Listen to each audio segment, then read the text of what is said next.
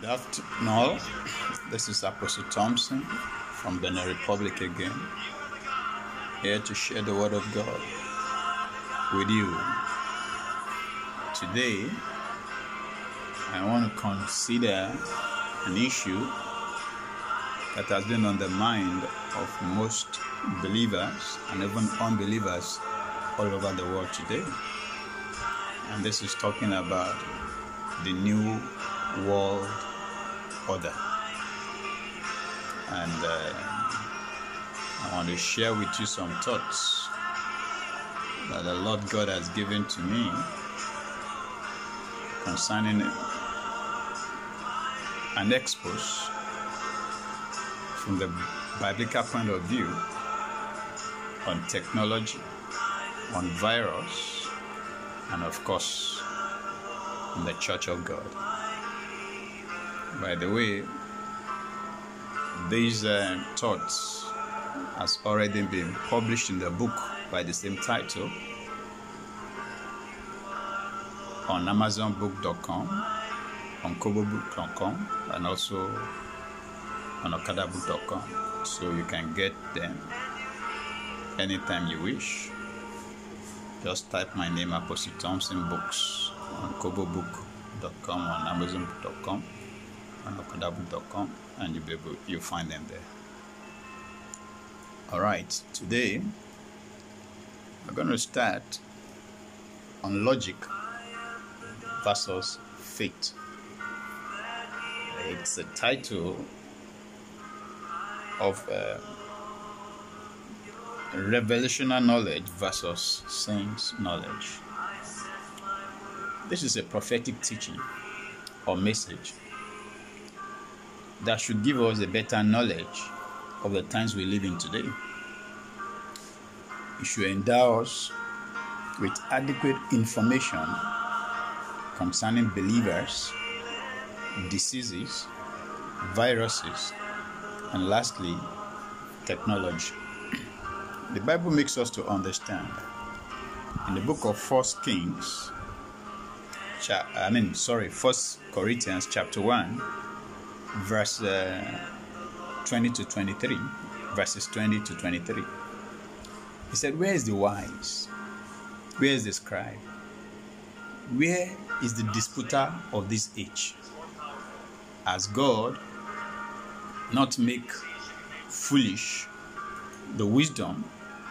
And then in paragraph, or rather in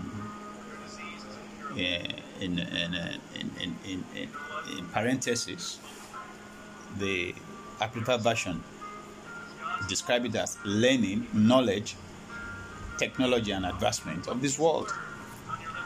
Because in the wisdom of God, the world through wisdom did not know God. It has pleased God then, through the foolishness of the message of the gospel, to save those who choose to believe. So, it means categorically here, I cannot be saved unless I believe in Jesus Christ. And this fact is what in human wisdom is the foolishness of God. But actually, it is the wisdom of God that human logic finds too common and therefore cannot grasp it, cannot understand it, cannot benefit from it. The Jews, they want a sign. Greeks, they seek after wisdom. But we who are believers in the Lord Jesus Christ, we preach Christ and Christ crucified. And this has become a stumbling block to the Jews, and it is foolishness to the Greek. Now, who are the Jews? The Jews are, you can say, biological descendants of Abraham, who inherited the covenant that God made with Abraham and also rectified through Moses when he brought them out from captivity in Egypt. Now, who are the Greeks? The Greeks basically represent every Gentile nation, anybody that is not descended from biological Abraham. Those are the Greeks, those are the Gentiles. Now, I want you to further understand the difference between these two. It means that the descendants of Abraham through natural biology are those from Hagar, Keturah, and Esau. They are not included in the promised covenant that God made with Abraham.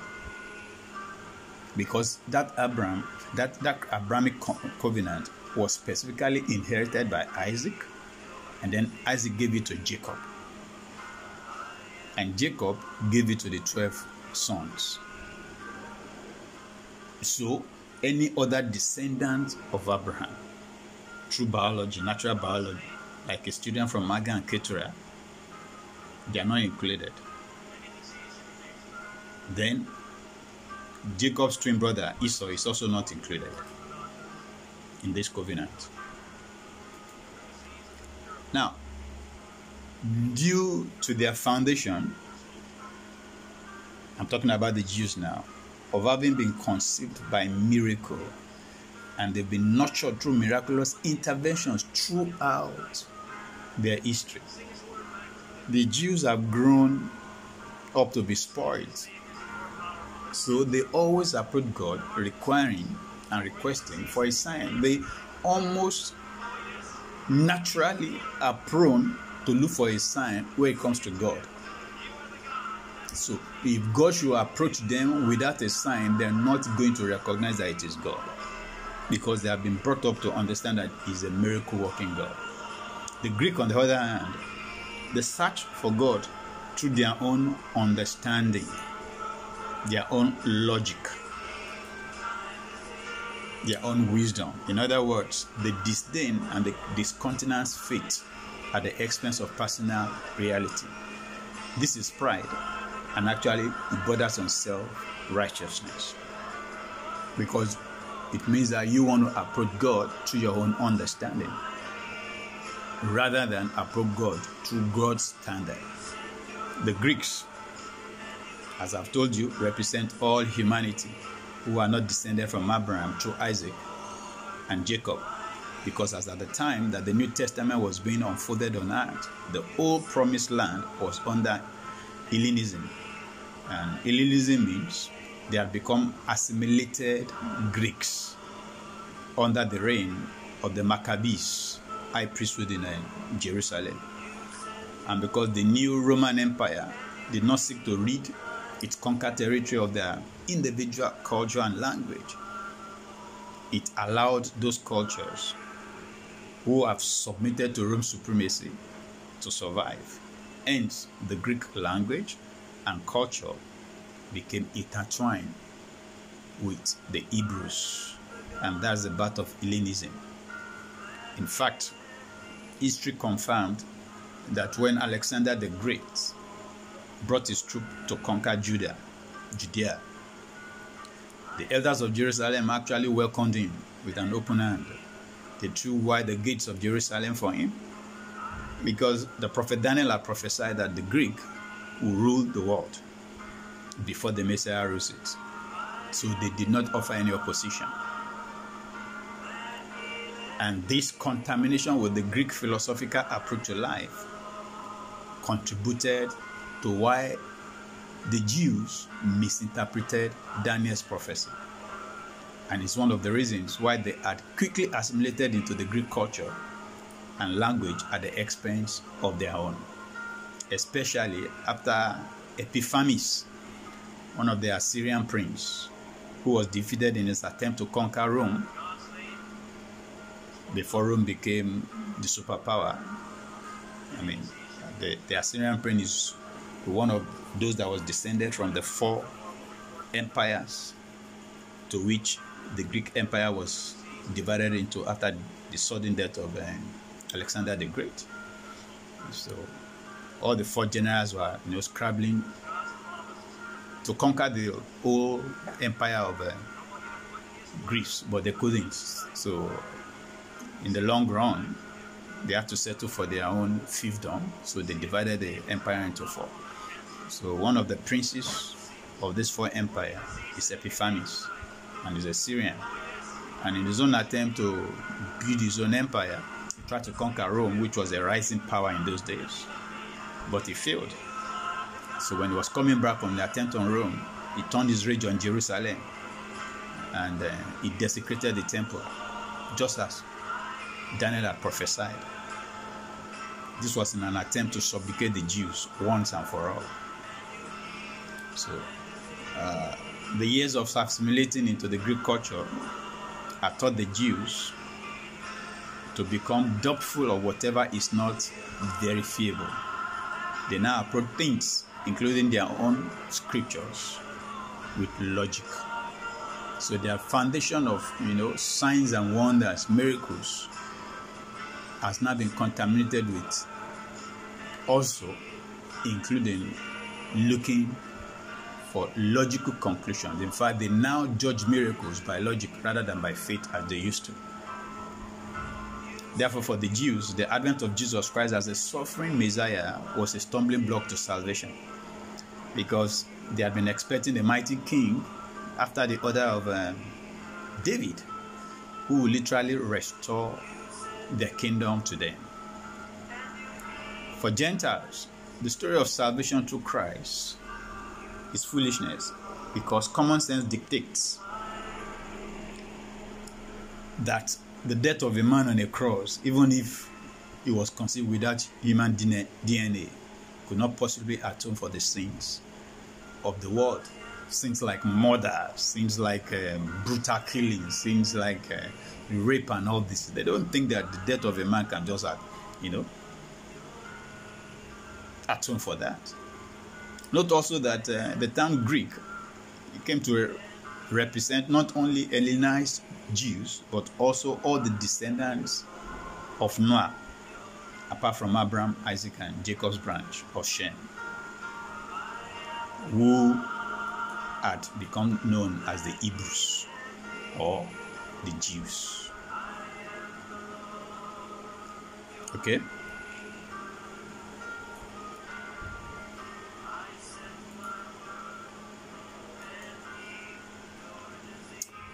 Now, from the first world empire of Nimrod to the time of the Assyrians, to the Babylonians, to the Medo-Persians, I struggle with that word, and to the Greeks, and to the Romans, and to the Holy Roman Empire, to all humanity today who are not from Abraham and Jacob blood lineage. They are the one that we now call the Greeks, or the Hellenized world, or the pagan world, or the Gentile. Much like our contemporary world today, where logic and science had also similarly disproved most of the biblical account of creation. And many have therefore concluded that the Bible is consequently an inadequate authority on mankind. And therefore, they doubt the very existence of the entity that is called God. Unfortunately, that is what we have today. That is what logic has done. Logic has battered, an innate and inherent unbelief in humanity, so that people are prone to doubt even the existence of a God who created this world. But the fact is that science has not really disclaimed any assertions of the Bible till today, but rather science has consistently and unknowingly ended up confirming the Bible. So it is the subconscious reasoning of carnal man that concludes that the Bible is factually wrong. The Bible was accused of falsely claiming that the earth is cyclical rather than flat, as logic at once claimed. But now, human logic has finally accepted that the earth is a globe. They disclaimed, with the help of carbon dating fossils, that skeletons retrieved in the heart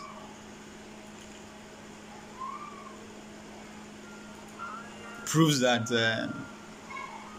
the Bible's seeming declaration that the earth is about 6,000 years old is wrong. I said seeming because nowhere did the Bible specifically give an age for the world.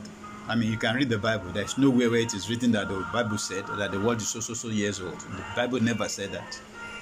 We were simply told in the book of Genesis 1, chapter 1, verses 1 and 2, that in the beginning God created the heaven and the earth. The earth was without form. It was void, and darkness was on the face of the deep. And the Spirit of the Lord God was hovering over the face of the water. That is what the Bible said in the introduction of Genesis.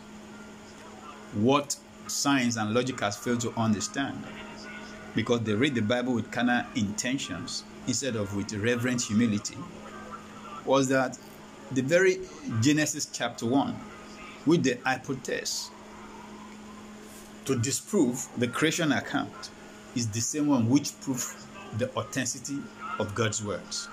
You need to understand that there is a great distance in time between verse 1 and verse 2 of Genesis chapter 1 that I just quoted above. Always remember that the Bible is written in parables.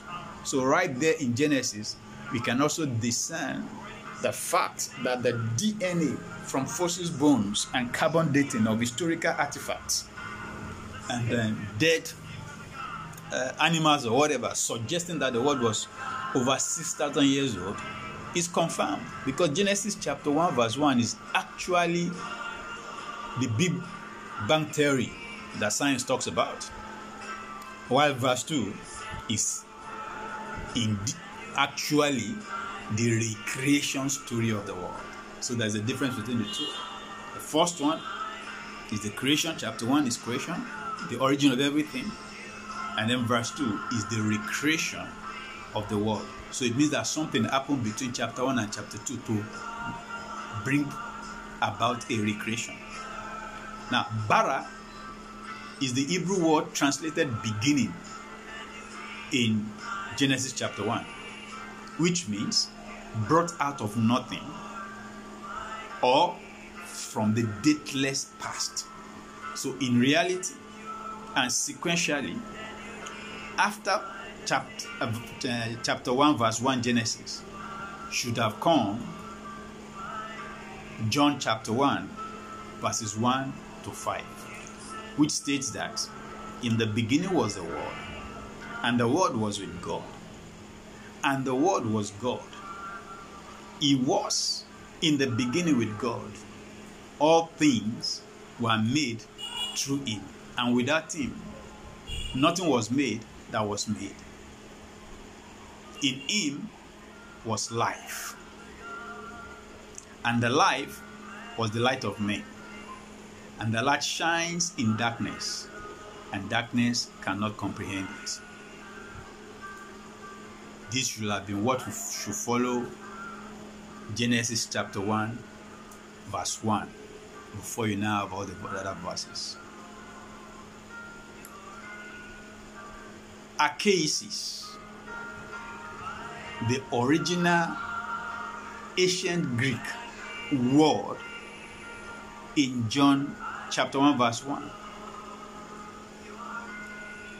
also means out of nothing or the dateless past. So the two of them correspond. The Greek word that was used in John chapter 1 verse 1, that in the beginning, archaicis, that's the Greek word. It also means out of nothing, or the dateless past. The same word that is used in the Hebrew, the same meaning of the word bara that was used in the Hebrew of Genesis chapter 1, which is in the beginning. So you see that they are talking about the same thing. Now, from verse 2 in Genesis 1 is the story of recreation or restoration of the world after it had been made void by darkness. That was why God just spoke to what had been covered by darkness and water to reappear. He didn't create, he was restoring. Yei in Hebrew is the word let in English that is used there, which God used in the story of recreation from verse 2. And it is a word of permission rather than the word of creation. It means there should be no more obstacle. Let the hindrances be removed. That is what it means. So hear me clearly. We do not need a scientific proof that God exists, because science itself is neither a creator nor God. Instead, science studies creation. Everything that came to being needs a cause. That is science. This is the law of causality.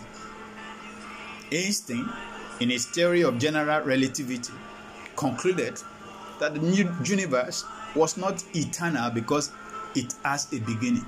So if the universe has a beginning, it means then the universe has a cause. Something caused the beginning. Now, according to the Big Bang theory, there was no space, there was no time, there was no matter before the Big Bang happened. Hence, the universe had emerged out of nothingness. Well, since the universe could not have created itself, then it is logical to conclude that nature and the universe itself are just the big effect that was caused by a very precise, intelligent, and powerful personal entity who is capable of existing beyond time, beyond space, and beyond matter, and who is able to make choices clearly observable given the undoubted attention and care and systematic approach with the world was made and created with. I hope you are getting my point here. That entity we are describing above is just another definition for God. And I mean the Christian God. Because there is only one true God. Others are just fake.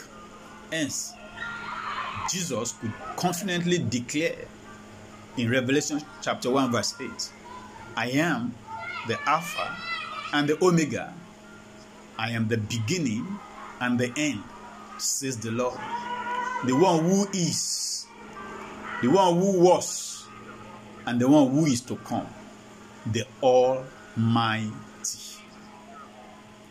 That is Jesus Christ describing himself.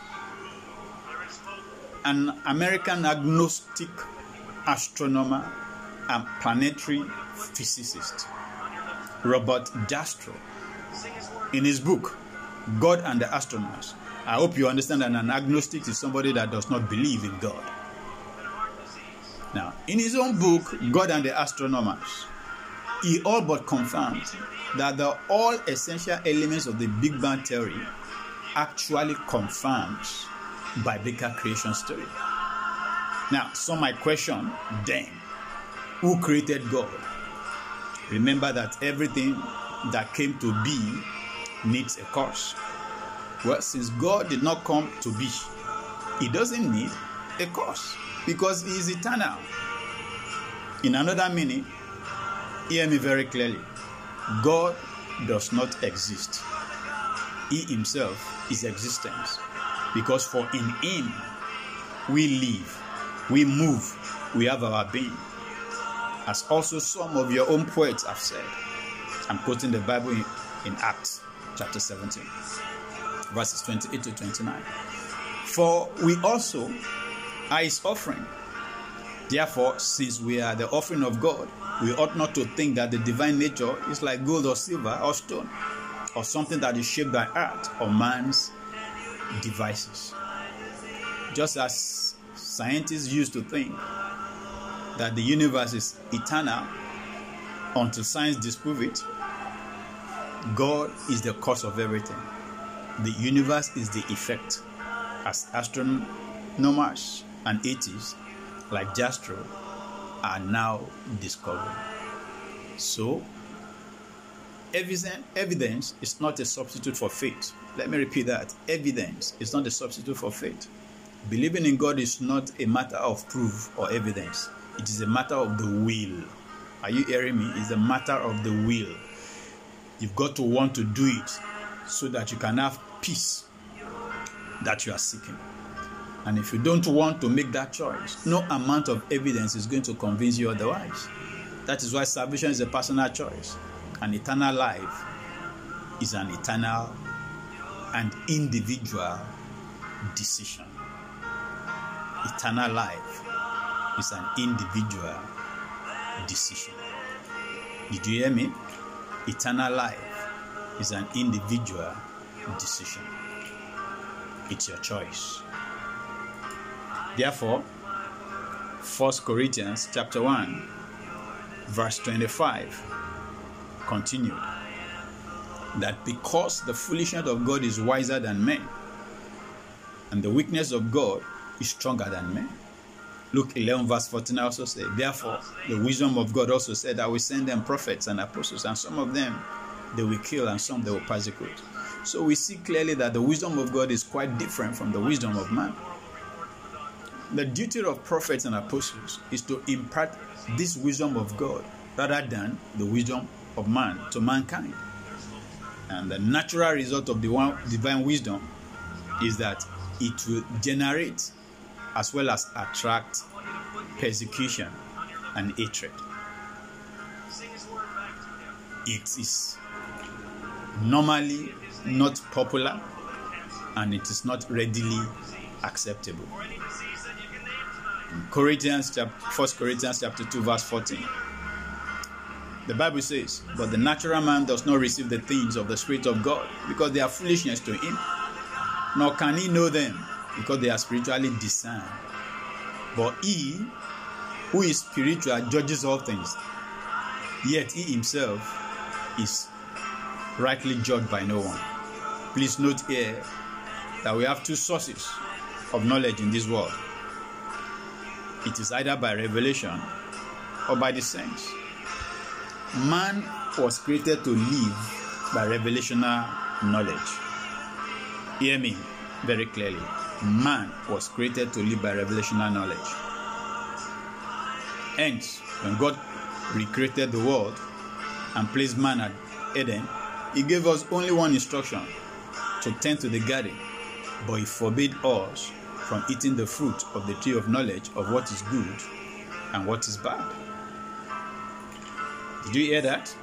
When God recreated the world and placed man at Eden, he gave us only one simple instruction, and that is to tend to the garden, but he forbade us from eating the fruit of tree of knowledge of what is good and what is bad. This is the first indication to show that mankind was not created to live by sense knowledge. We are supposed to live by revelational knowledge. God will come in the cool of the day to fellowship with man. It was a relationship that was as spiritual as it was physical. And this is what God still wants, even today. For us to see things from the spiritual sense and understand spiritual order, so that like Adam, it will be easy to see a situation exactly as it was in the mind of God himself. Therefore, whatever Adam named the animals was exactly what they were, because he was living in the spirit. But from the moment that he and Eve ate the fruit, man fell. And from that time, we begin to live by logic and sense. The devil said, if you eat it, you will know. This is sense knowledge. The devil says God does not want you to know, because the knowledge of evil and of good demands responsibility for the choices that are made. Let me repeat that to you. God does not want you to know, because the knowledge of good and evil demands responsibility for the choices that are made. So, if you did not know, then grace covers you, and God is free to love you unconditionally. Are you hearing me? That is why he said we should not eat that fruit, so that he can love us unconditionally, because we did not know. Then you are not responsible for evil. But the moment you know the difference between good and bad, you have a moral responsibility to choose good as God would. Otherwise, you will become liable to God's retribution for choosing evil. And that is what the devil wants. That was why he tricked Adam and Eve to eat the fruit, so that we become liable to God's punishment. Then the Bible said that Eve saw it, she desired it, and she ate it.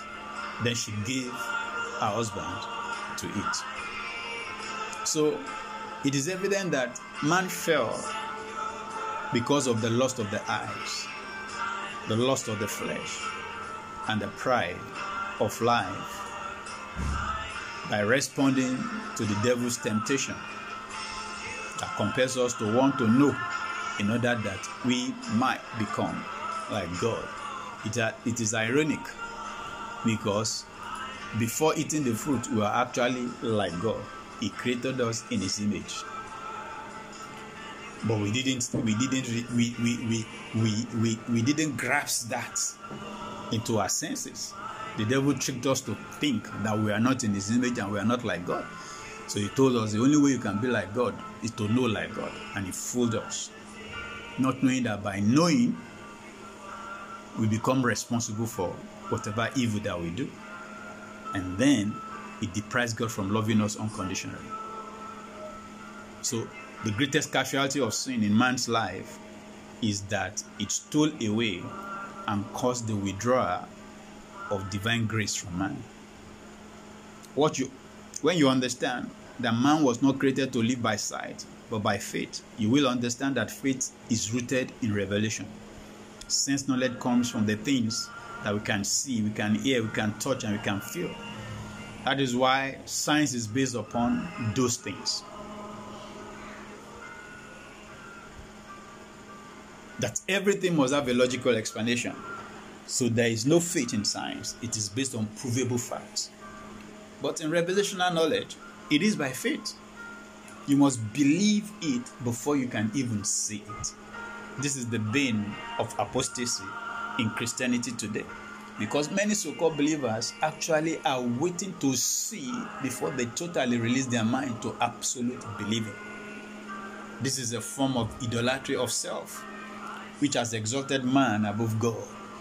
Because rather than believe God's testimony of himself at face value and obeying him, majority want God to come to their own level by first proving his own existence and omnipotence to them before they consequently believe in him. In another popular scripture from 2 Chronicles chapter 1 verses 11 to 12, the Bible teaches that then God said to Solomon, because this was in your heart, and you have not asked riches or wealth or honor or life of your enemies, nor have you asked long life for yourself, but have asked wisdom and knowledge for yourself, that you may judge my people, over whom I have made you king. Wisdom and knowledge are granted to you, and I'll give you riches, wealth, and honor, such as none of the kings have had who were before you, nor shall any after you have. Like that. We see in the above scripture a vivid difference between revelational knowledge and sense knowledge. God is telling us here that sense knowledge searches for riches, honor, wealth, destruction of enemies, and long life anytime it encounters God or senses divine presence. Check out the average church or religious gathering today. or look at your social media sites, and you will discover that the above is always the sum total of the preaching, the ministering, the prophesying, the motivations, as well as the demands and responses of both so-called men of God and their congregation. This is the basis of religion. But this is not what God wants from us. God wants us to seek after his own interest. God made Solomon king in order to shepherd the nation of Israel aright. Solomon sought for God's wisdom and enablement to excel in this task. Thereby, he aligned himself with the interests of God, knowing that only through God can he succeed, because the kingdom belongs to God. Consequently, God gave him what he did not even request for. God gave him riches, honor, wealth like no other. Do you understand why Jesus told us in Matthew 6, verses 25 to 34, that we should not worry about the things that we shall eat and drink or wear? These are the primary content of pagans' mindset. This is Jesus talking. Jesus himself said that is what pagans feed their mind on. So when you are the type that all you're thinking about is what you eat, what you drink, what you wear, then you know that you are a pagan, because that's the pagan's mindset. Rather, he said, you who are of me, who are believers, seek first the kingdom of God and his righteousness. Then every other thing will be added unto you. Therefore, don't worry about tomorrow, for tomorrow will worry about its own things. Sufficient for the day is its own troubles. Did you get that? Each day has its own trouble. So why worry about tomorrow? Just focus on serving and pleasing God today, and your tomorrow will be taken care of by God in his own way. This was precisely what Prophet Jeremiah meant in Jeremiah 29 verse 11, when he says, I, God, knows the thoughts that I have for you. They are thoughts of good and not of evil, to give you the very good thing, the desires of your heart. But you must first submit to my will rather than to your own whims. Solomon sought the interest of God. He sought for the wisdom of God. He sought for the mind of God. He never for once asked God for wealth and riches. So God gave to him the things he didn't ask for, in addition and as bonus. You can now understand from the actions of Solomon and the words of Jesus Christ quoted above that the definition of righteousness is simply to genuinely seek after the interest of God. That's what it means to be righteous. To seek after the interest of God genuinely with all of your heart and mind. When you do this, then they say of you that you are righteous, and everything else will be added unto you. Abraham never asked God for money. Go and read your Bible. All he did was seek after what was right. He sought to obey God even where logic says it was impossible, and God rewarded him with the wealth of unbelievers. Now that you understand this background, you cannot understand why the church is as it is today. Unfortunately, preachers teach the word of God from the realm of logic rather than from the realm of the spirit. This is why they are always teaching seminars on such themes as 3 keys to answered prayers, 5 keys to success, the 7 steps to prosperity, the 5 ways of abiding in his presence, the 8 ways to holiness, the 9 stages of righteousness, and any other subject that catches their fancy. This is the one area where the Holy Spirit is calling the bride of Christ to attention in this end time. That we must return to the spiritual. We need to be children of faith rather than of sight. We need to walk by the Spirit rather than by logic. There is need for revival of revelational knowledge instead of enchantment of logic in the body of Christ. It has to be demonstrated in our daily lifestyle. Only then can we be able to access the things of God effectively, effectually for our good and for the glory of God and for the establishment of the kingdom of God here on earth, and eventually the fulfillment of divine will for the world. Amen. I believe that the word has blessed you today. I pray in the name which is above all names that your soul and your spirit will be open to revelation and knowledge,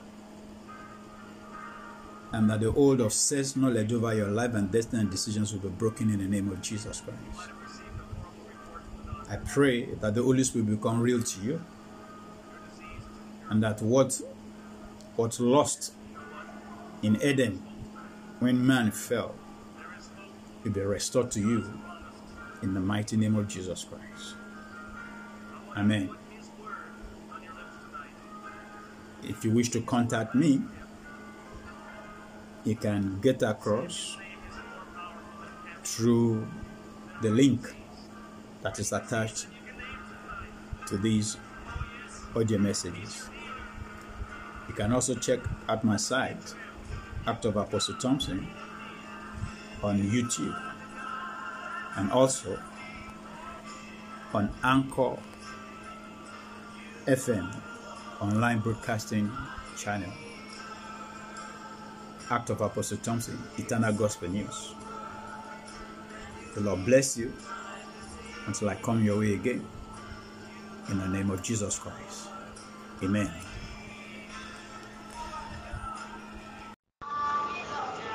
Good morning, all. This is Apostle Thompson from Benin Republic. Again, here to share the word of God with you. I've started a series on the New World Order, and this is part 2 that we're going to consider today by the grace of God.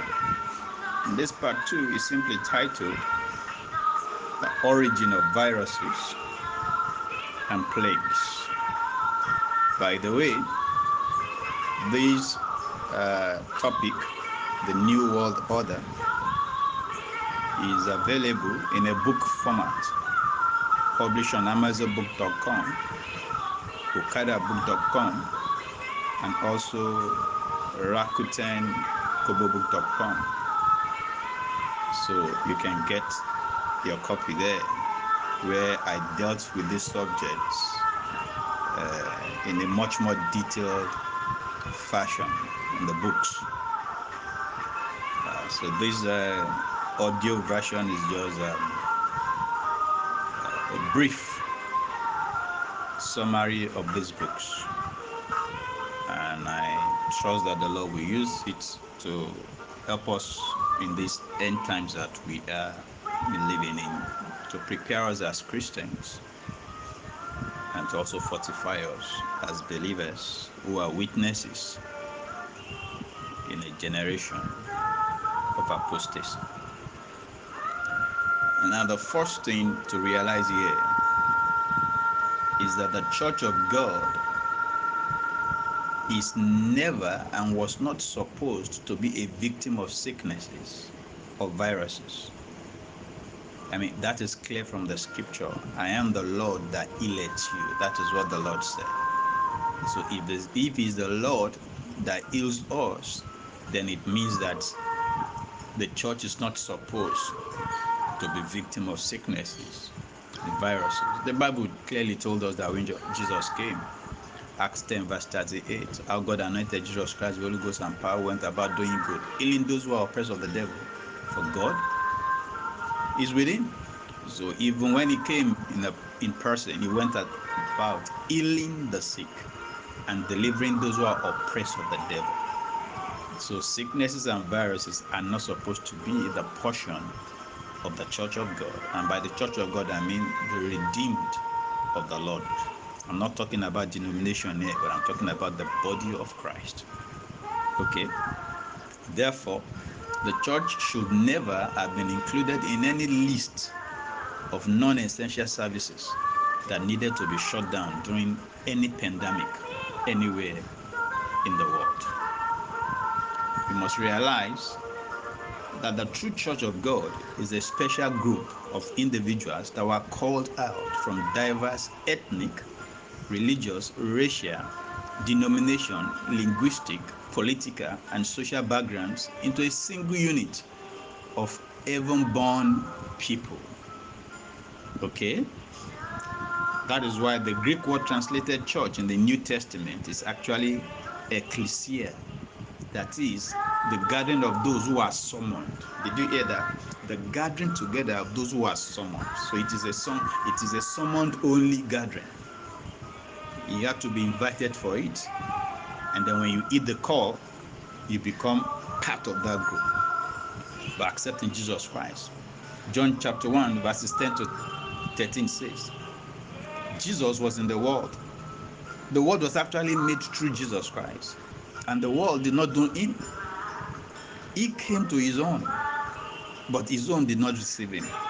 But listen, as many as received him, to those who receive him, he gave the right to become the children of God, to those who believe in his name, who are born not of blood, nor of the will of the flesh, nor of the will of man, but born of God. So this process of being born again of the will of God was what Jesus Christ himself described to Nicodemus in John 3 verse 3, saying, most assuredly, I say to you, unless one is born again, he cannot see the kingdom of God. So when we are born again, according to 1 Peter chapter 2 verses 9 to 10, it means that we are a chosen generation. We are a royal priesthood. We are a holy nation, his own special people, that we may proclaim the praises of him who called us out of darkness into his marvelous light, who were not a people, but we are now the people of God, who had obtained mercy now, which we did not have before. So Apostle Paul further confirming this in 2 Corinthians chapter 5 verse 17, that actually if anyone is in Christ, that person is a new creation, is a different species now, like the one that was never made before. So it's a new thing. All things are passed away, behold, all things have become new. So Christianity is an exchange of kingdoms, of moving from the past into the future, of exchanging loyalties, positions, and realities.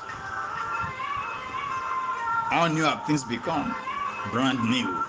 It means that I'm no longer bound to sickness. If I was once a sickler, I'm no longer bound to bondages. If I was once in bondage, I'm no longer bound to sin. If I was once, a chronic sinner, because Jesus Christ himself bore my sin in his own body on the tree, so that I, having died to sin, might live for righteousness. And by his stripes, I was healed. Because we were like sheep going astray, but we have now returned to the shepherd and overseer of our soul. That is 1 Peter chapter 2, verses 24 to 25. In other words, salvation was an exchange of position, of reality, and of destiny. The righteousness of Jesus Christ replaced my sin. His health replaced my sicknesses. His liberty took the place of my bondages. Somebody getting me? So his residence, his abode, that is heaven, replaces my destination as a sinner, which is hell. Does this mean that I consequently cannot even fall sick or be in bondage or tumble into sin ever again? No.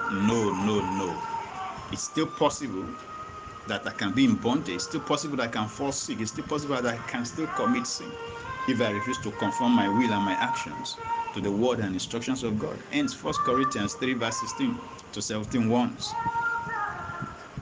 Do you not know that you are the temple of God and that the Spirit of God dwells in you? So if anyone defies the temple of God, God will destroy him. For the temple of God is holy, which temple you are.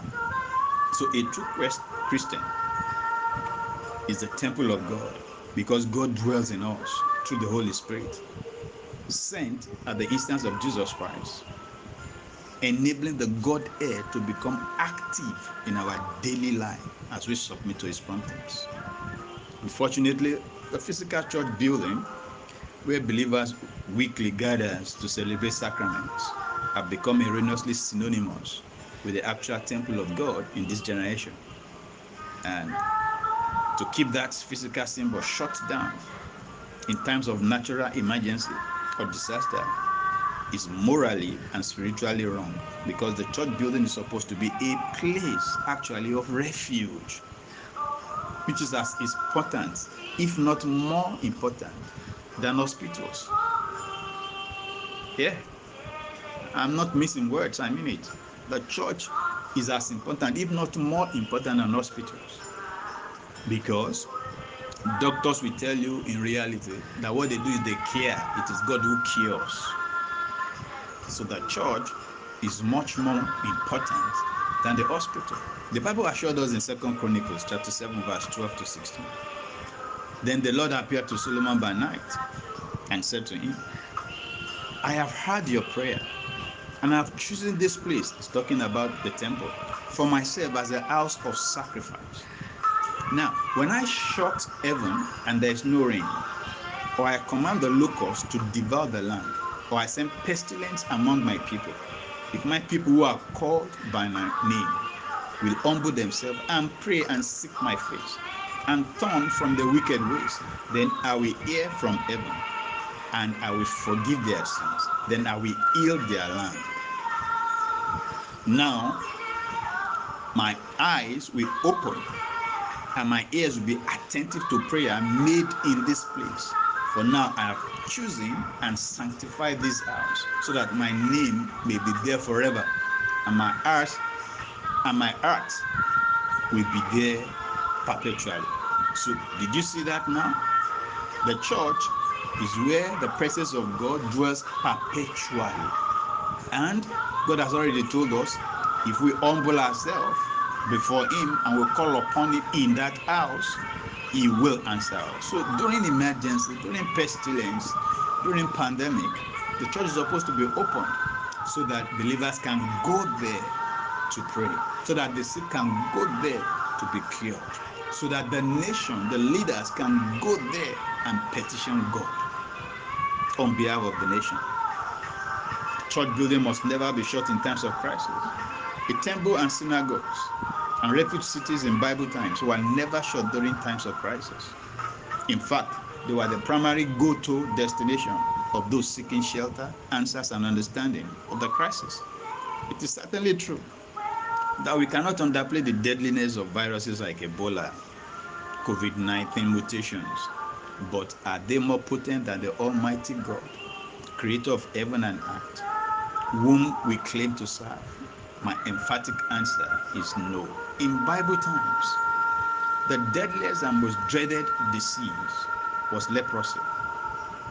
Now, we did not read that any true priest, prophet, or king of God ever suffered from leprosy, rather. The answer is no, it's not written in the Bible, except those who sin and God punished them with that. Because only those who transgress righteousness had leprosy. The rest were immune by the anointing and were instead used to minister to those who had it. The pastor's job, therefore, is to minister to people in and out of city. We are not expected to take breaks or hide during crisis. And Peter and the apostles were forbidden by law to preach in Jerusalem. Did they console themselves that Jesus Christ had died publicly and they had already proclaimed him as the Lord with instant miracles? It was sufficient for the people to either believe or not? No. They raised government's anger to preach publicly. If churches were closed down and pastors take a break because of the virus, can they come back after the crisis to start preaching the powerful God again? Which fool, I pray you, will believe them? So a time of crisis is the time to show God's power. A time of pandemic is the time to overcome by the blood of the Lamb, by our testimony, because we do not love our life unto death. is the God who immune the whole of Israel at Goshen to the avenger sword that killed the firstborn child throughout the land of Egypt. Dead today? The answer is no. So though coronavirus is real and deadly, and people should follow all precautions advised by health officials, but believers must never abandon congregating together to worship God or to suspend going to their respective church buildings for fellowship and ministry. We who are prophetic and we understand the book of Revelation, we know that this worldwide panic, that is the response to the coronavirus pandemic, is only a test run of how the Antichrist will conquer the modern world without any war, because God is not the author of fear. Pastors and church should stand up now. We ought to allow ourselves to be persecuted rather than be conformed to the world. Might I add here that Jesus preached to the last day he was arrested. When Herod earlier on tried to stop him, he told the king's messengers that my Father works, I'm also working, and I will do so today and tomorrow. Then Herod can come for me on the third day. So it means that, like it or not, the date of our death on this earth is already predetermined. So there is nothing you can do to add to it or to remove from it. So why don't you go out blazing for God rather than pining away in your room, hiding from the virus?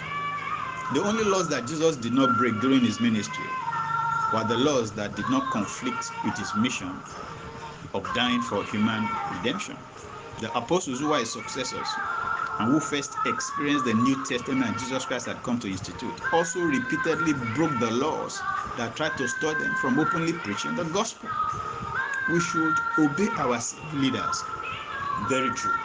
But Jesus never told us to obey them when their orders contradict our calling to witness to the nations and to disciple the converts. We don't need any special directive other than the Bible. There is neither a call, let's get me right. This is not a call to rebellion. It's not an over-spiritualization of faith, neither is it fanaticism. This is a call to the world and the powers that be to give to God what belongs to God and give to Caesar, that is civil authority, what is theirs. If they tell us to mask, to observe social distancing, to do, we will do that. That belongs to them, civil authority, to prevent spreading. We will do it. But you cannot stop us from going to church to congregate. This is my point here.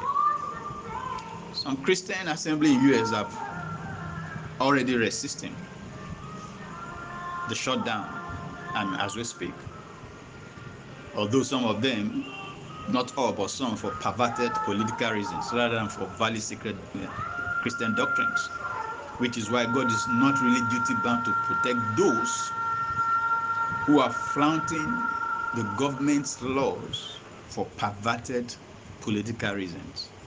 God is not duty bound to protect such people from the deadliness of such a pandemic. So your motive has to be right for God to defend you, because God defends his own word and his own truth and your faith in them rather than your idea of what his words and his truth are. Pastors like Tony Spell of the Light Tabernacle Church in Boston Rouge, Louisiana, who though was right in consistently holding mass church gatherings during the lockdown in 2020, was wrong to tell the media that they are anti-mask, they are anti-social distancing, they are anti-vaccine, just because he personally believes that the vaccine is politically motivated and will ultimately make people sick, contrary to evidence that the vaccine is not the cause of the sickness. It is morally wrong for him to publicly campaign against masking and social distancing when it has been proven that this virus can be contracted through direct contact with respiratory droplets of an infected person, that is generated through coughing and sneezing. So individuals can also be infected from touching surfaces that have been contaminated with the virus and then touching their own face, e.g. their eyes, their nose, and their mouth. So we can still practice space distancing, nose masking in large gathering while having church. This is why the church is actually one of the most disciplined environments if church authorities chooses to make it so, because it is the reason why we have ushers to organize worshipers. This was what was practiced in the Republic of Tanzania during the first worldwide lockdown throughout 2020, when the government there left churches to stay open, but each church ensured that members maintained adequate spacing. They wore masks, they sanitized their hands as they enter and depart for services.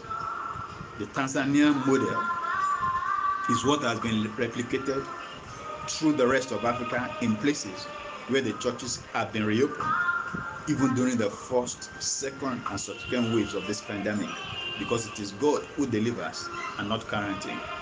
And that is why we see that in Africa, at least, the pandemic has not really become a pandemic. There are people infected, yes, some people are dying from it, yes, but it has not become as serious as it is in that part of the world, because we actually obey the rules. And we keep our church open, that we go there to petition our God and to pray to God. The reason why we, the Gentiles or non-Jews, had the gospel in the first instance was because some people dared the law, some Jews dared the law to preach it to us. Let me tell you something, internet congregating can never replace physical ministration. No matter how modern the world gets, internet congregation can never replace physical ministration. If it was so, Jesus didn't need to go from place to place. Because, some people might argue that there was no internet in the time of Jesus Christ. It's true. But don't forget that Jesus Christ was omniscience, omnipotent, and omnipresent. So there was nothing stopping Jesus Christ from manifesting more simultaneously to everybody wanted to minister to in their homes. And ministering to them, rather than going from place to place. There is nothing stopping him from giving the same power to his apostles. And he gave them power to do miracles, gave them power to cure the sick, gave them power to deliver the captive, he gave them power to do all sorts of things in his name and to preach the gospel. He could have also given them power to appear to people simultaneously, to preach the gospel rather than going from place to place. But rather, he said, go ye into all the world and preach the gospel. So, internet congregating can never ever replace physical administration. Get this straight. In 1 Peter 3, verses 14 to 17, the Bible says, but even if you should suffer for righteousness, you are blessed. Do not be afraid of their threats. Don't be troubled, but sanctify the Lord in your hearts, and always be ready to give a defense to everyone who asks you a reason for the hope that is in you, with meekness and fear, having a good conscience, that when they defame you as evildoers, those who revile your good conduct in Christ may be ashamed. For it is better, if it is the will of God, to suffer for good deeds rather than for doing good. Did you hear that? It is better to suffer for doing good deeds rather than doing evil. So if they are going to punish you because you are preaching the gospel and you are evangelizing during pandemic, let them punish you. But at least while you are doing it, make sure that you observe the rules. Mask, okay, social distance, and then do your evangelism. Now, if they now arrest you or persecute you there, then you know that you are just before God, and God can defend you. But if you go around evangelizing, you don't mask, you don't observe social distancing, and you are doing evangelism and public evangelism, then you are breaking the civil law. You are liable to be punished by the law. Let's get it straight. Real miracles occur during persecution. Mark my words, if government succeeds in forcefully suspending church services because of a virus, then the church has failed God, and she has lost both her relevancy and potency in this modern era. To me, this era, this time we are living in, is actually the greatest opportunity to display God to our generation. And if we lost it, we deserve to be governed by the Antichrist. Just like that. Just because older men of God, some older men of God, or some mega church pastors who already have internet-based ministries or capacity have kept quiet concerning the shutdown. Does not mean that every other Christian should. Don't forget, it was an elder man of God who misled that junior man of God who came out of Judah to rebuke Jeroboam in Israel. So my focus is not on what any so-called elder men of God or mega church pastors have said or are doing during this pandemic. My focus is on what God has said in the prophecies concerning the end time. And I presently minister around. I wear my face mask. I observe social distancing. I go all around the Republic where I'm based here. And even as soon as the border in Africa was opened, I flew to East Africa, January last year, for ministrations. In spite of, the shutdown. So, if I'm arrested in the process, all well and good. I will wear it as a badge of honor. I've demonstrated my faith in God, who is almighty, by being very visible at a time when the church is being told to be invisible. I could remember the faces of some of the people I visited in East Africa when I flew there early last year. They were really, really blessed. The action alone brought faith into their heart and mind that God is real and that this pandemic is below God. So, this is not the time to keep quiet. Consider this. If animals have been receiving vaccination against coronavirus, some of you don't know it, but for decades now, animals have been receiving vaccination for coronavirus. And then some people somewhere are telling us that there is no cure for human beings except you forcefully quarantine them and shut them in not to go out. Then there may actually be an ongoing silent diabolic conspiracy in the play. Okay? So by obeying government order to shut down, churches rather than to offer vocal alternative divine solution, the church is admitting that she is clueless, and so we have no moral authority to preach a victorious Christ after this crisis. The truth is that very few world leaders are not in Freemasonry or Illuminati, and these two organizations, they are known to have been actively working over the years on an anti-Christian agenda of a one world, one economic government. This may be news to some people, but America, United States of America, was not founded by Christians, as many people have been led to believe by propaganda. That is propaganda. It was not founded by Christians. But I admit, true Christians actually prayed when they were being persecuted in Europe and were led to certain parts of the New World, America, to settle in. But the government that was instituted on those colonies was 88% Freemason. This is history, so it can be verified. Every governmental structure in U.S. capital, that is Washington, D.C., was tailored for the Antichrist by deliberate Freemasonry design. George Washington and the founding fathers of America, at least 13 of them were Freemasons.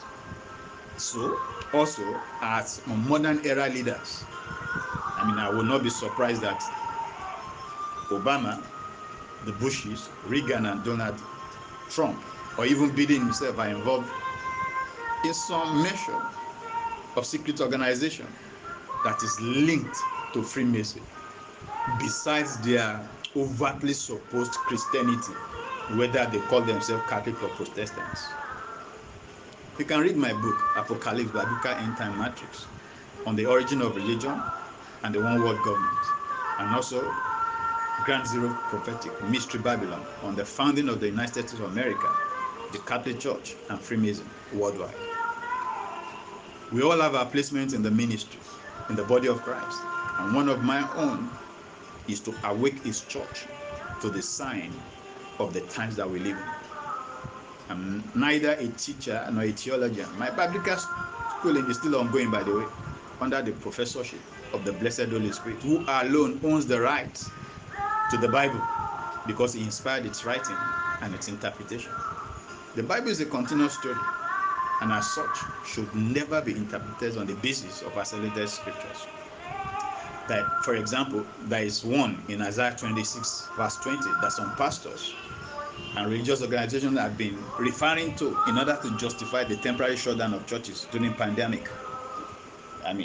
But the truth is, you cannot understand that scripture on its own without first understanding its context, its pretext, and its foretext. Its pretext is based on the coming judgment of the earth as seen or revealed to Isaiah. This is stated. It's slated for the very end of the last day. And it started, this judgment that he was talking about, started from chapter 24, not chapter 26 that they are using to justify quarantine. In chapter 24, verse 1, the prophet saw the Lord lay waste the whole earth. He devastates the earth. He twists and distorts its face and scatters the inhabitants of the earth. This is a future event which is in no way confirming what the world is currently experiencing today. Now, in verse 21 of that same chapter 24, Isaiah further buttressed that he was talking about the end time by saying, "It will happen in that day that the Lord will visit and punish the host of heaven." This is talk and Amplified Bible amplified it, fallen angels of heaven on high and the kings of earth. Now, you all know, no kings, no present current kings, presidents, world leaders are being punished now. Neither have we seen any fallen angel tumble down from the heavenlies. On the contrary, only countless innocent citizens are being killed en masse by this coronavirus. So this Isaiah prophecy from chapter 24 to 26 are talking about future events. In chapter 25 verses 6 to 8, we further see that it is talking about the millennial reign of Christ Jesus on the earth. What will happen around that time? From Mount Zion said, "The Lord of hosts will prepare a banquet for all peoples who have been saved, to welcome his reign on earth by destroying the covering, that is Satan and his world system, epitomized by the Antichrist, that has been cast on all peoples, and the veil of death that is woven and spread over all of the nations, because the wage of sin is death, and the salvation of Christ and those who resurrect to reign with him, plus those on earth, mostly Israelites, during the Antichrist reign, who receive Christ Jesus Christ, has passed from death to eternal life. Therefore, he will swallow death and abolish it for all time. And the Lord God will wipe away tears from all faces, and he will take away the disgrace of his people from all the earth, for the Lord has spoken." Now, chapter 26, where ministers now quote to justify quarantine, is actually speaking about the reaction of Israel, for whom Jesus Christ had come to rescue from the Antichrist. The people of Israel, having finally repented and acknowledged the lordship of Jesus Christ, will now rejoice in his salvation and boast of their city's defense, because Christ has come. Notice that chapter 26 vividly recollected and described what they have gone through and how they have been saved. So it is not a fresh prophecy, but rather it's an explanation of the events already recorded in chapter 24 and chapter 25, and the reward of being true to God. This is the context from which verse 20 of chapter 26 can now be interpreted. Now, before that, in verses 13 to 15, to mention a few, Isaiah described the gratitude of Israel and their testimony. "O Lord our God, other masters," that is the Antichrist, "from time of exile till Jesus Christ coming, besides you have ruled over us." He's talking about the Gentile nations that has ruled over Israel. "But through you alone we confess your name. The wicked deed will not live again." or rather, the wicked dead, will not live again. The spirit of the dead will not rise again and return. Therefore, you have punished and destroyed them. You have wiped out every memory of them. You have increased the nations, because now Israel is joined by resurrected Gentile saints.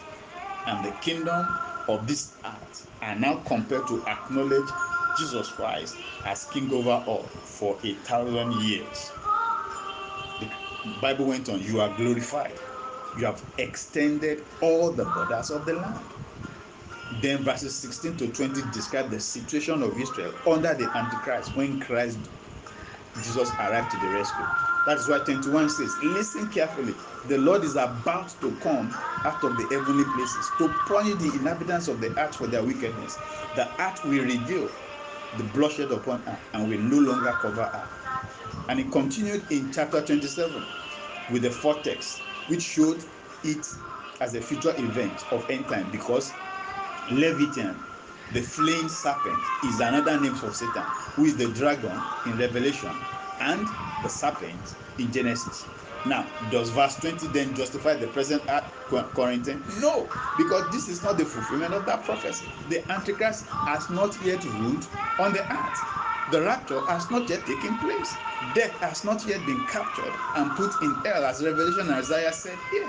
Neither has the fallen angels, the fleeing serpent, it been punished, nor has the whole earth been scattered. Rather, what we see being put in place is clueless, powerful men.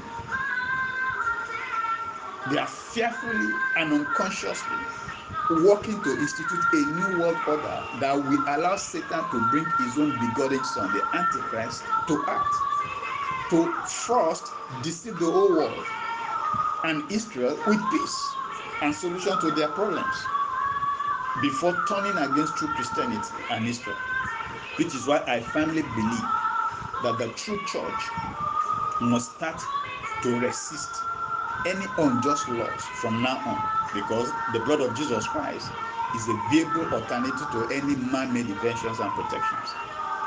This viable alternative should be promoted now during the crisis, not after the crisis, because to wait until after the pandemic to noise the effectiveness of the blood of Jesus Christ against every ailment is to present to the world what the modern church has metamorphosed into, from decades of espousing a watered-down Roman version of salvation, that we have become toothless and we are unable to save. Satan is using this pandemic crisis to demystify the modern church and to render her useless. I mean, ask yourself, will Elijah, David, Moses, any of the judges and the prophets in the Old Testament, or Peter, or Paul, or Philip, or John the Beloved, or any of the disciples and apostles of the first era New Testament, hide at home on quarantine at a period like this? Even though God quarantined Israel at Goshen during the plagues of Egypt, I beg to disagree that it was Goshen that saved Israel in Egypt. No. It wasn't quarantine in Goshen that saved them. Rather, it was the blood of the Lamb that saved them. And since it was God who was destroying Egypt, Israel had to be indoors. God is not destroying the whole world now, even though He's permitting the crisis to work out His overall will of the return of Christ. So we should not hide. If we can't prove that we are immune to coronavirus by freely moving around, ministering in person for all those people in the world to see that our God is able, we only remain at best motivational speakers, toothless dogs that can never bark. A light for the world, I contend, does not have. I don't believe isolated scripture should be used to justify inaction, because we both know that anyone can find a scripture to justify his or herself from the Bible. There are certain Christians in America now, in spite of the lockdown, who are going door to door and in street corners, handling out supplies to people and telling them the God is alive. This is what we should be doing, wearing masks while observing 3 feet social distancing or whatever, rather than just sit at home doing nothing. The likes of Dr. Paul, NHA of Dunamis Ministry in Abuja, Nigeria, should be emulated. He volunteered himself and his wife to treat and to check on COVID-19 patients while donating preventive and safety equipment.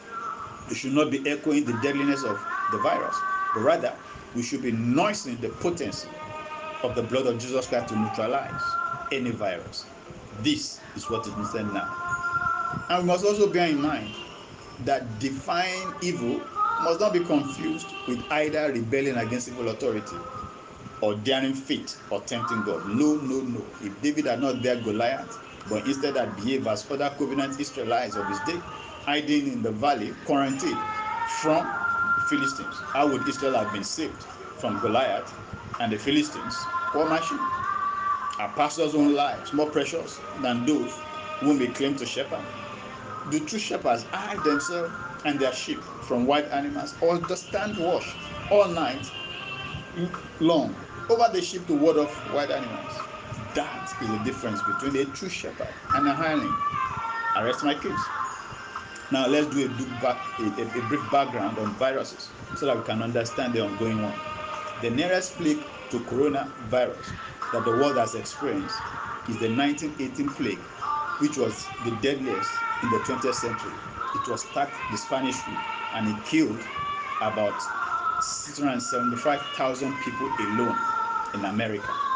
Please note here that according to scientific research, and for reasons not known by science, before and after 1918, most influenza pandemic always have their roots in Northeast Asia before spreading to the rest of the world. But the 1918 pandemic defied the norm.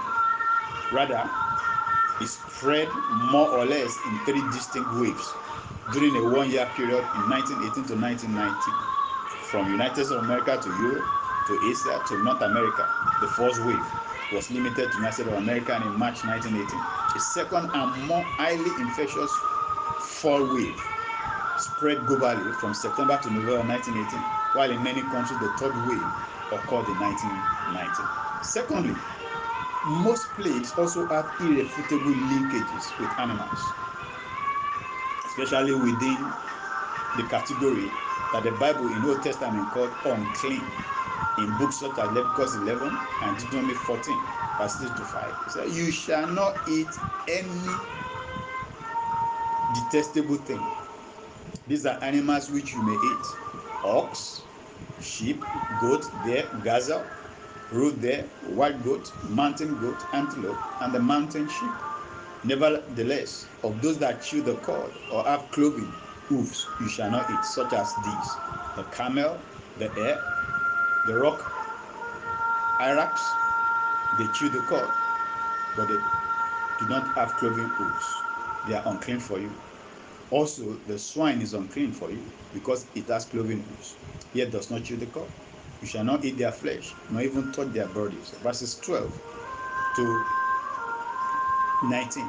"But this you shall not eat: again, the eagle, the vulture, the buzzard, the red kite, the falcon, the kite after their kinds, every raven after its kind, ostrich, the short-eared owl, the seagull, the hawk after their kinds, the little owl, the screech owl, the white owl, the jackdaw, the carrion vulture, the fisher owl, the stork, the heron after its kind, the hoopoe, and the bird. Also every creeping thing that flies is unclean for you. They shall not be eaten." Verse 21 says, "You shall not eat anything that dies of itself. You may give it to unbelievers and aliens who are living within your gates. They may eat it. But you, who have been blood bought, who are covenant children, you cannot eat it. You may sell it to foreigners, but you are a holy people to the Lord your God. You shall not boil a young goat in its mother's milk." Can you imagine? I mean, because you are holy to God, you are not supposed to do these things, but you can give it to foreigners. So it's not that it is not edible; it's edible. It's not that it's not nutritious, but the point is this: because of your sanctification and your calling, you are not supposed to eat it. That's what God is saying here. But people eat it today. Anyway, in an article for the online Imagine Infectious Diseases website titled 1918 Influenza, the Mother of All Pandemics, Jeffrey K. Trubenberger of the Armed Forces Institute of Pathology Rockville, Maryland and USA, and David M. Morin of the National Institute of Health, Bethesda, Maryland, USA. They wrote that the impact of the 1918 pandemic was not limited to 1918 and 19. In fact, all influenza A pandemics since that time, and indeed almost all cases of influenza A worldwide, excepting human infections from avian virus such as the H5N1 and the H7N7, have been caused by descendants of the 1918 virus, including the drifted H1N1 viruses and the reassorted H2, that is the Asian flu, and the H3N2 viruses. The latter are composed of key genes from the 1918 virus, updated by subsequently incorporated avian influenza genes that code for novel surface proteins, making the 1918 virus indeed the mother of all pandemics. In other words, strains for the 1918 virus mutated into the Asian flu of 1957, which disappeared from humans but continued in related lineage zootically in pigs until it emerged from a laboratory freezer in 1977. Then the H3N2 2011 human flu, which were identified in the United States of American pigs in 2010. So they continue to circulate endemically and epidemically. Are you getting the point now? The 1918 flu is like the mother of all this modern flu that you are seeing now, because it mutates. The Spanish flu was so deadly that even the then Surgeon General of the United States of America, he warned that it will put an end to civilization if it was not checked within 2 weeks. Now, the panic shutdown of national borders, forced mask mandate, social distancing measures encouraged by WHO at the onset of this corona pandemic in 2020 were all actually premised on the lessons that the world learned from the Spanish flu plague, rather than any conspiracy to introduce the one world government. Let's make that clear. The plague first got notoriety in America, in a rural settlement in Haskell County in Kansas, where the first cases were noticed as people became suddenly sick. They were coughing, they were sneezing, and they have general body weaknesses. The virus was believed to have broken out as a result of interaction. Hear this: interaction with infected pigs was what brought it in America. Although the death from the flu and pneumonia in the United States of America had previously risen sharply in 1915 and 1916 because of major respiratory diseases, it was not nationally reportable disease, and they didn't really have diagnostic criteria for influenza and pneumonia by 1918. But a local doctor sent a report to the Public Health Service in Kansas City. Unfortunately, nobody was sent to investigate the situation because it was assumed that the virus was just a minor harmless flu like the one they've had previously, and that it was going to pass. So they informed the local authority to deal with it, and they didn't think about it any longer. Now, recall that this is in 1918, when the United States of America was involved in World War I, and young men were answering the government's call to draft for war.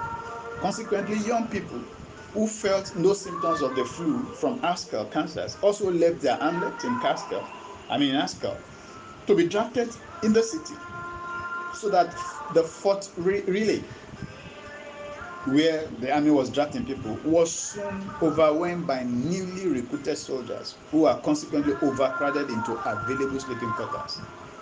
By March of 1918, an outbreak of the flu surfaced at that fort, with as many as 500 people instantly hospitalized within a week.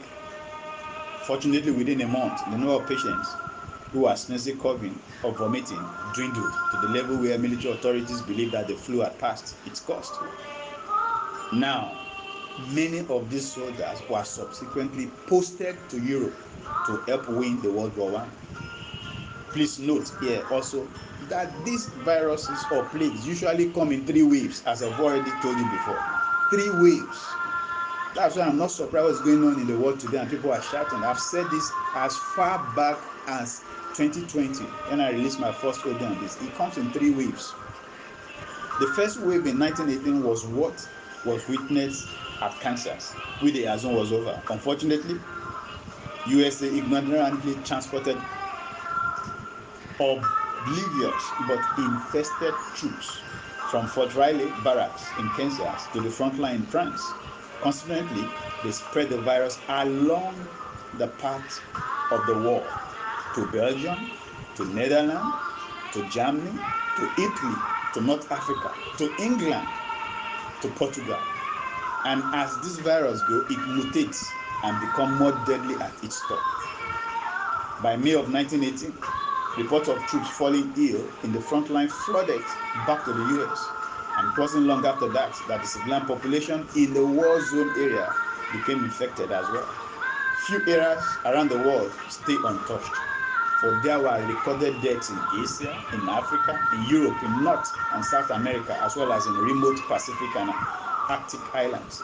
The only major country in the world then that did not experience the 1918 pandemic was Spain, who had quickly executed a complete lockdown of our land, sea, and air territorial domain as soon as the illness broke out in neighboring Portugal. And it implemented a national policy of non-alignment during the war, so it didn't send troops to the war and it was not involved in the war.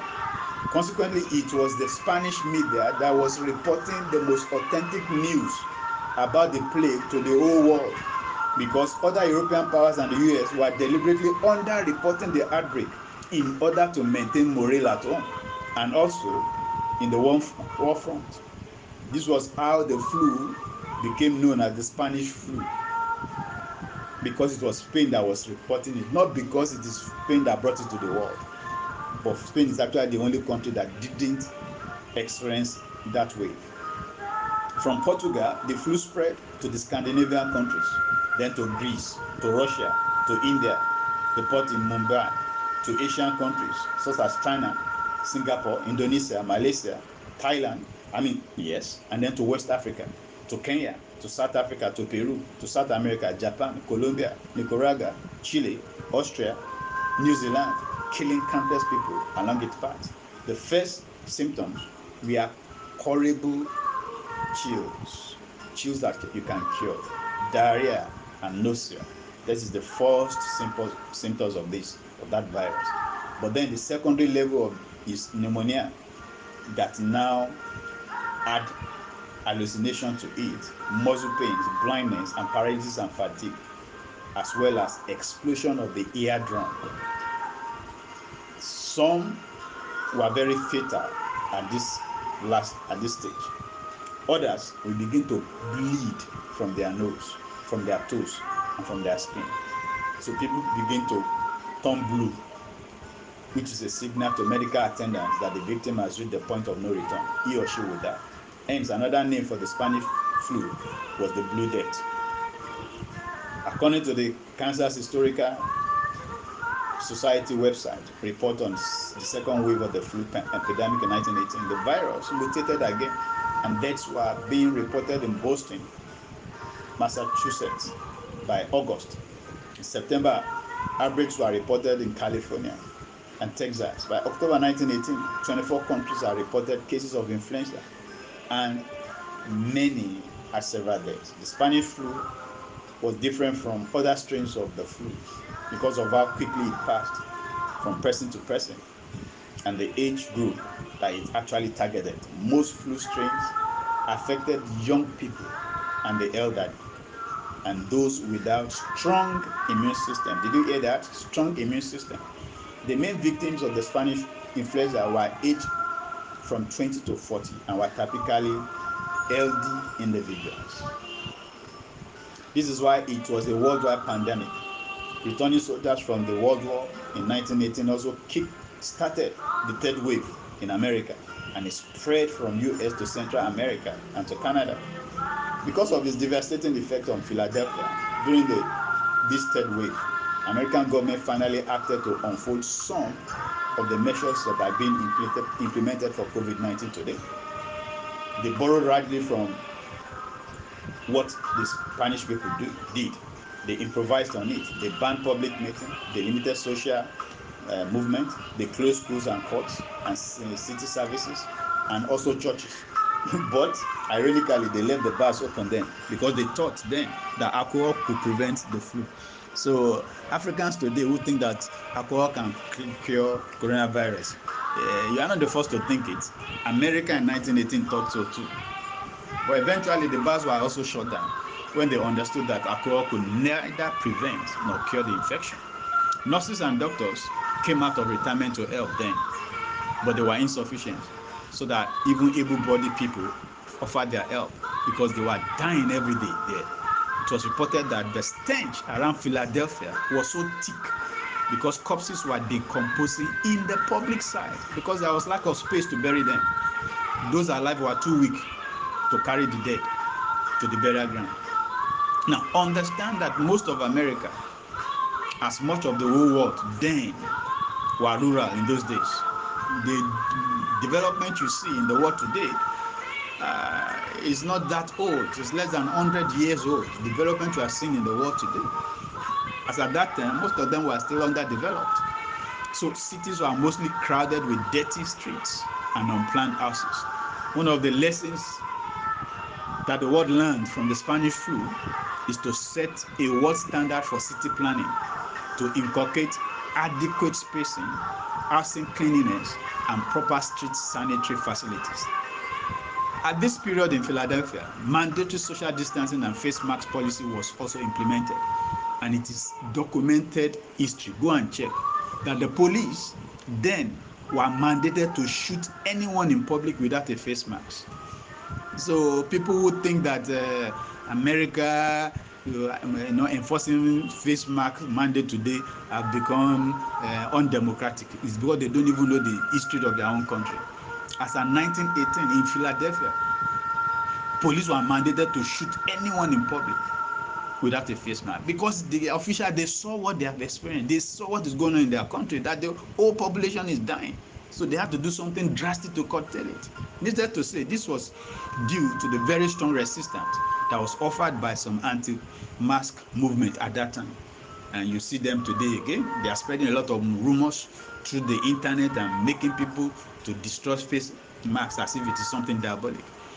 By the time that this third wave had abated in Philadelphia, about 13,000 people had died from the plague in that city alone. And it was at its standstill because no one could go to the farm to bring foodstuffs into the city. Neither could anyone go to the stores to bring food to the house because the shelves in the stores were empty. The plague left a country that was faced with food shortage, a people that was wearied from the war and disease and subdued by the grief that it occasioned. Many families were destroyed. Many children were left to be orphans because their parents between ages 20 to 40 had died, and the kids became street children for lack of role models. This was why government in modernized society panicked in 2020 when COVID-19 plague broke out. They feared the worldwide repetition of the after effect of the 1918 plague. So the centralized pandemic protocol, already designed by the United Nations in the event of an international breakout, were hastily implemented in an attempt to curb the spread of corona. Back in 1918, San Francisco was the only city in the United States of America that escaped the second wave of the plague because she has strictly implemented the face masks and social distance and quarantine and hand washing, and also ban on public gathering mandates. But when it prematurely relaxed these measures after the second wave had passed, it could not escape the devastation of the third wave, which left the economy of US shattered with massive food shortages all over.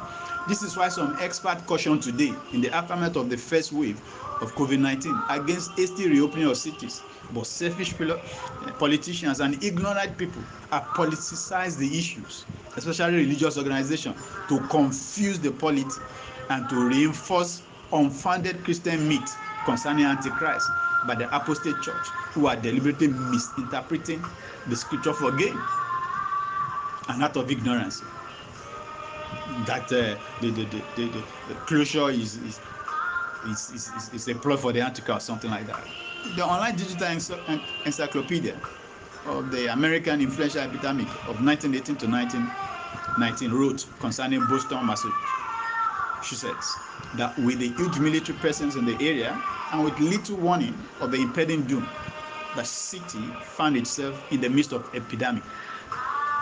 Before officials could react, swifter action and more forceful leadership by Woodward and Mayor Peters may have mitigated some of the devastation, but this is simply spread much too rapidly for an earlier closure order to have made much of a difference. Physicians and nurses quickly became overwhelmed with the sheer volume of cases. Hospitals had more patients than beds, and even the elevated had difficulty running with so many workers sick. Boston lost 4,794 of its residents to epidemic infection and pneumonia in the fall of 1918 alone. Combined with winter 1919 epidemic wave, Boston experienced an excess death rate of 710 per 100,000 residents, making it one of the worst hit cities in the United States of America. Only Pittsburgh and Philadelphia fared worse. According to another online YouTube documentary titled Deadliest Plague of the 20th Century, Flu of 1918, uploaded on October 2018 by Chromosomes 8. By the time the plague entered, 3% of the world population had died. In Africa, 15 out of every 1,000 persons died. In fact, it is that 1918 plague that brought the rise of the churches, Pentecostal churches in Nigeria, we call Aladura. And that is what gave late Apostle Ayo Babalola of blessed remembrance his reputation as a healer, because he went around during that time healing those who are sick from this plague with instant result. In Asia, 35 out of every 1,000 people died. In Latin America, 10 out of every 1,000 people died. In Haiti, 10% of the population died. In Western Samoa, 20% of the population died. And in India alone, just as we see today, 20 million of people died in India alone. Again, I want to point out here that during the 1918 worldwide plague, the sanitary condition of the world then was quite different from what obtains now in terms of standardized hygiene practices, effective communication, and infrastructure. So we have a better chance at surviving than they did if we obey the rules, if we can follow specified health rules, and if our immune system is not compromised. But one grievous mistake under the watch of the United States of America that the world made then in the 20th century is what they have also repeated now in the 21st century, both of which confirm my identification of the United States of America as the mystery Babylon that is spoken of in Revelation 17. Check out my book, Ground Zero Prophetic, Mystery Babylon, on Amazon, Kobo, and Okada.com respectively. This mistake is that they locked up the churches in 1918, and now they have repeated the same act. They don't allow the church to function then, and they have now excluded the church from functioning as an essential service that should be running during the pandemic right now. Therefore, they bar God, so to say, to publicly intervene in this situation. The United States of America, which is ostensibly a nation founded on biblical principle, publicly shut God out of our national disaster. They did not bring God into the situation as the ultimate healer and deliverer. Instead, they relied on human preventive measures and they looked to science for vaccination. So, we should not be surprised if this plague leaves its toll on humanity. God only intervenes in the affairs of those who sought for his help. And he will not violate his own will. Neither will he violate our will and our choices, except when it directly involves the scheduled return of Jesus Christ, the advent of the Antichrist, the rapture of the true church, and the last day judgment alone, but not necessarily in the order that I've just stated it. This is because the world is governed by sense knowledge, and Jesus acknowledged that Satan is consequently the god of this present world system, because Satan operates through the sense. He tempts through the sense. And once the devil has convinced you from your mind, your eyes and your senses will be blinded to the spiritual. Can you imagine what would have happened? At the powers that be in this world have put resources together and invited every man of God who had ever preached a healing message or crusade to come and lead the world or the United Nations in a universal healing service against the plague. Or if individual countries have been left to organize national public prayer meetings against the pandemic instead of shutting down public worship and gathering, the world would have since been rid of this plague. I mean, it is not a fable. Neither is it a folklore that the God of heaven and earth still cures and heals today. I remember when the plague of HIV was raging in Africa in the late 1990s. I was in the suburb of Lomé, the capital of the Republic of Togo in West Africa, in a place called Nokafu. I was holding a public evangelistic meeting, and I was praying for the crowd without physically touching any of them. Many present were cured instantly of HIV. I mean, they had arrived at the venue unknown to me, but trusting in God for healing. And I'd left to come back the following day or the day after with medical reports certifying that they are now tested negative to HIV. So when we say that God cures, we know what we're talking about.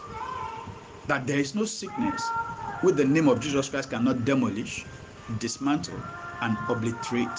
So the greatest mistake of the world that was made in 1918 is that is what it has repeated in 2020 as well, preventing the churches from being part of the solution to the pandemic. The Bible says in Acts 10 verse 38 that I quoted before, how God anointed Jesus Christ of Nazareth with the Holy Ghost and with power, who consequently went around doing good and healing those who are oppressed by the devil, because God is with him. This is our function today still as representative of God on earth.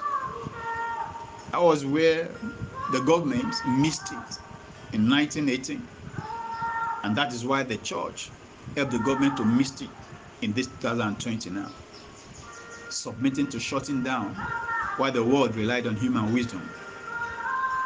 The church should have called out the government, as Prophet Elisha denounced King Jehoram, who, despising divine healing, when man arrived in Israel with an impossible demand for the king of Israel to cure his leprosy or face war. Book of 2 Kings chapter 5 verse 8, the Bible said, so it was. And Elisha, the man of God, heard that the king of Israel had torn his clothes. He sent to the king saying, why have you torn your clothes? Please let him come to me. And we know that there's a prophet in Israel. And so it should be abundantly clear to the true church of God now that this world is not our own. We are just pilgrims that are passing through. We are in the world, but we are not part of the world. So therefore, we cannot make decisions for the world. We cannot enforce the rules of God on the world. The fact that secular government can decree the church to be suspended during a pandemic proves beyond doubt that the church is at the mercy of national governments. So the mentality of the church should change from that of building an individual kingdom on this earth to actually working towards inheriting the promised heavenly kingdom of God that is to come. Because it is that kingdom of God that will last forever. Any other kingdom built here in the physical is temporary. It will be destroyed. One of the most terrible consequences of selfishly seeking your own interest instead of God's interest is that you may succeed in having the largest church membership here on earth. You may even build the greatest ministry structure in the world. You may wield unchecked influence over secular authorities and in business circles, but you can still end up disqualified from heavenly kingdom.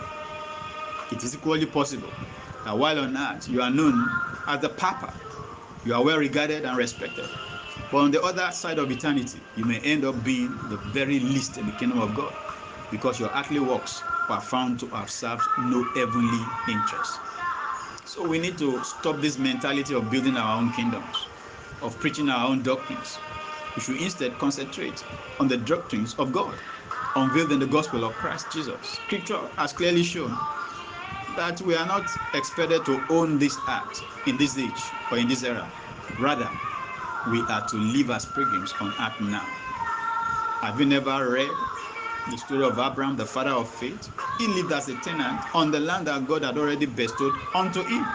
So did Isaac and Jacob. Please, church, think. We are the potential owners of this earth, but for now, we are strangers in this world, because in this mortal flesh, we cannot actually possess this earth now. It is after true believers have been translated that we shall inherit the earth on our return. So, let us get our theology right, so that the church can actually be able to experience rapture. Now, catch a revelation concerning this virus. It is not a coincidence that God has designated some animals as unclean for human consumption. Remember that we started by asserting that the wisdom of God is far different from the wisdom of man. God's laws are grievous, and his solutions are outrightly stupid. That is what the human mind thinks. God said don't eat it, but science has proven that those animals are very nutritious and it's good for man to consume. Now remember that science is logic, and the directive of God not to eat these nutritious animals seems downright foolish to a thinking man. Revelation knowledge said they are unclean, don't eat them, but science logic knowledge says they are nutritious, eat them. Now the question is this: can science, which deals with veritable issues that you can verify, know more than you or about you than God, who created you and allowed your mind to think of scientific facts? Some people will argue that Jesus told Peter in the New Testament not to call unclean anything that Jesus Christ has called clean. When thrice he saw 3 trays of unclean food brought to him in a vision. This is a disingenuous interpretation of scriptures, because the vision was not about the food but about the people. Hence, it was explicitly interpreted in the same chapter by the arrival of the Gentiles who came to seek the ministry of Peter. Without that vision, Peter would never have gone with the Gentiles, whom the average Israelites is then considered to be unclean. So this scripture was just a parable rather than a literal message. And when you use this to justify the eating of unclean food, you cannot turn around to blame Peter for any negativity that will come upon you by consequence. Note here that I'm not telling you that eating unclean food will take you to hell. No. People go to hell for rejecting the Lordship and salvation according to the finished work of Jesus Christ. But eating unclean food will either damage your health or cut short your lifespan on earth. Since many people believe in logic, let me give you another scientific fact, that even though these unclean animals are highly nutritious, they are equally the sources of some of the deadliest diseases experienced by man. Every pandemic I just told you above, since 1819 and the 1920, has been linked to either rats, pigs, bats, or some other animals included in God's unclean list. This clearly shows that breaching God's dietary rules triggers deadly diseases in man. Some might argue that Apostle Paul had taught that we should not allow anyone to judge us on food, because anything can be eaten after being sanctified and received with thanksgiving unto God? Well, my reply to them is this: you who cannot conveniently pray for your slight headache to disappear, but you would finally resort to buying over-the-counter medication for relief, how do you expect that the prayer you mumbled over a food you want to eat out of desire rather than necessity will be answered by God? This is an error. The same devil who blinded Eve's mind to manipulate her into eating the fruit in the Garden of Eden has been manipulating countless today through science into blindly eating sicknesses and diseases into their own body system. Have you not read in the scripture what happened while Jesus Christ was about to drive out 1,000 demons out of a single person? The demons negotiated to be sent away rather than to be judged before their destined time. So Jesus, in his sovereignty, sent the demons into a herd of pigs. Read that scripture thoroughly in Matthew 8, in Mark 5, and in Luke 8. It was Jesus who decided where the demons would go. They didn't ask him to specifically send them into the pigs, but Jesus decided where they would go. He chose the pigs. Why? Because Jesus himself is the same yesterday, today, and forever. He had forbidden the eating and rearing of those animals in the Old Testament. So in the gospel, he destroyed the herd of them to underline the fact that rearing them is as dangerous to human beings as eating them. If pigs were clean, Jesus would never have given the command for demons to enter into the pigs. Jesus knew that these people were contravening divine principles for environmental and spiritual cleanliness. So Jesus was prepared to ruin the economy of a region in order to uphold divine principles. We also learned a lesson here that is important. It is that unclean animals are vectors for unclean spirits. The same Jesus who went about doing good deeds, healing the sick, delivering the captives, actually disrupted the economy of the whole community to teach us that what God truly delights, and while he delights in the prosperity of his own, he also cares about the means that we employ to attain that prosperity. In Christianity, hear me very clearly, the end does not justify the means.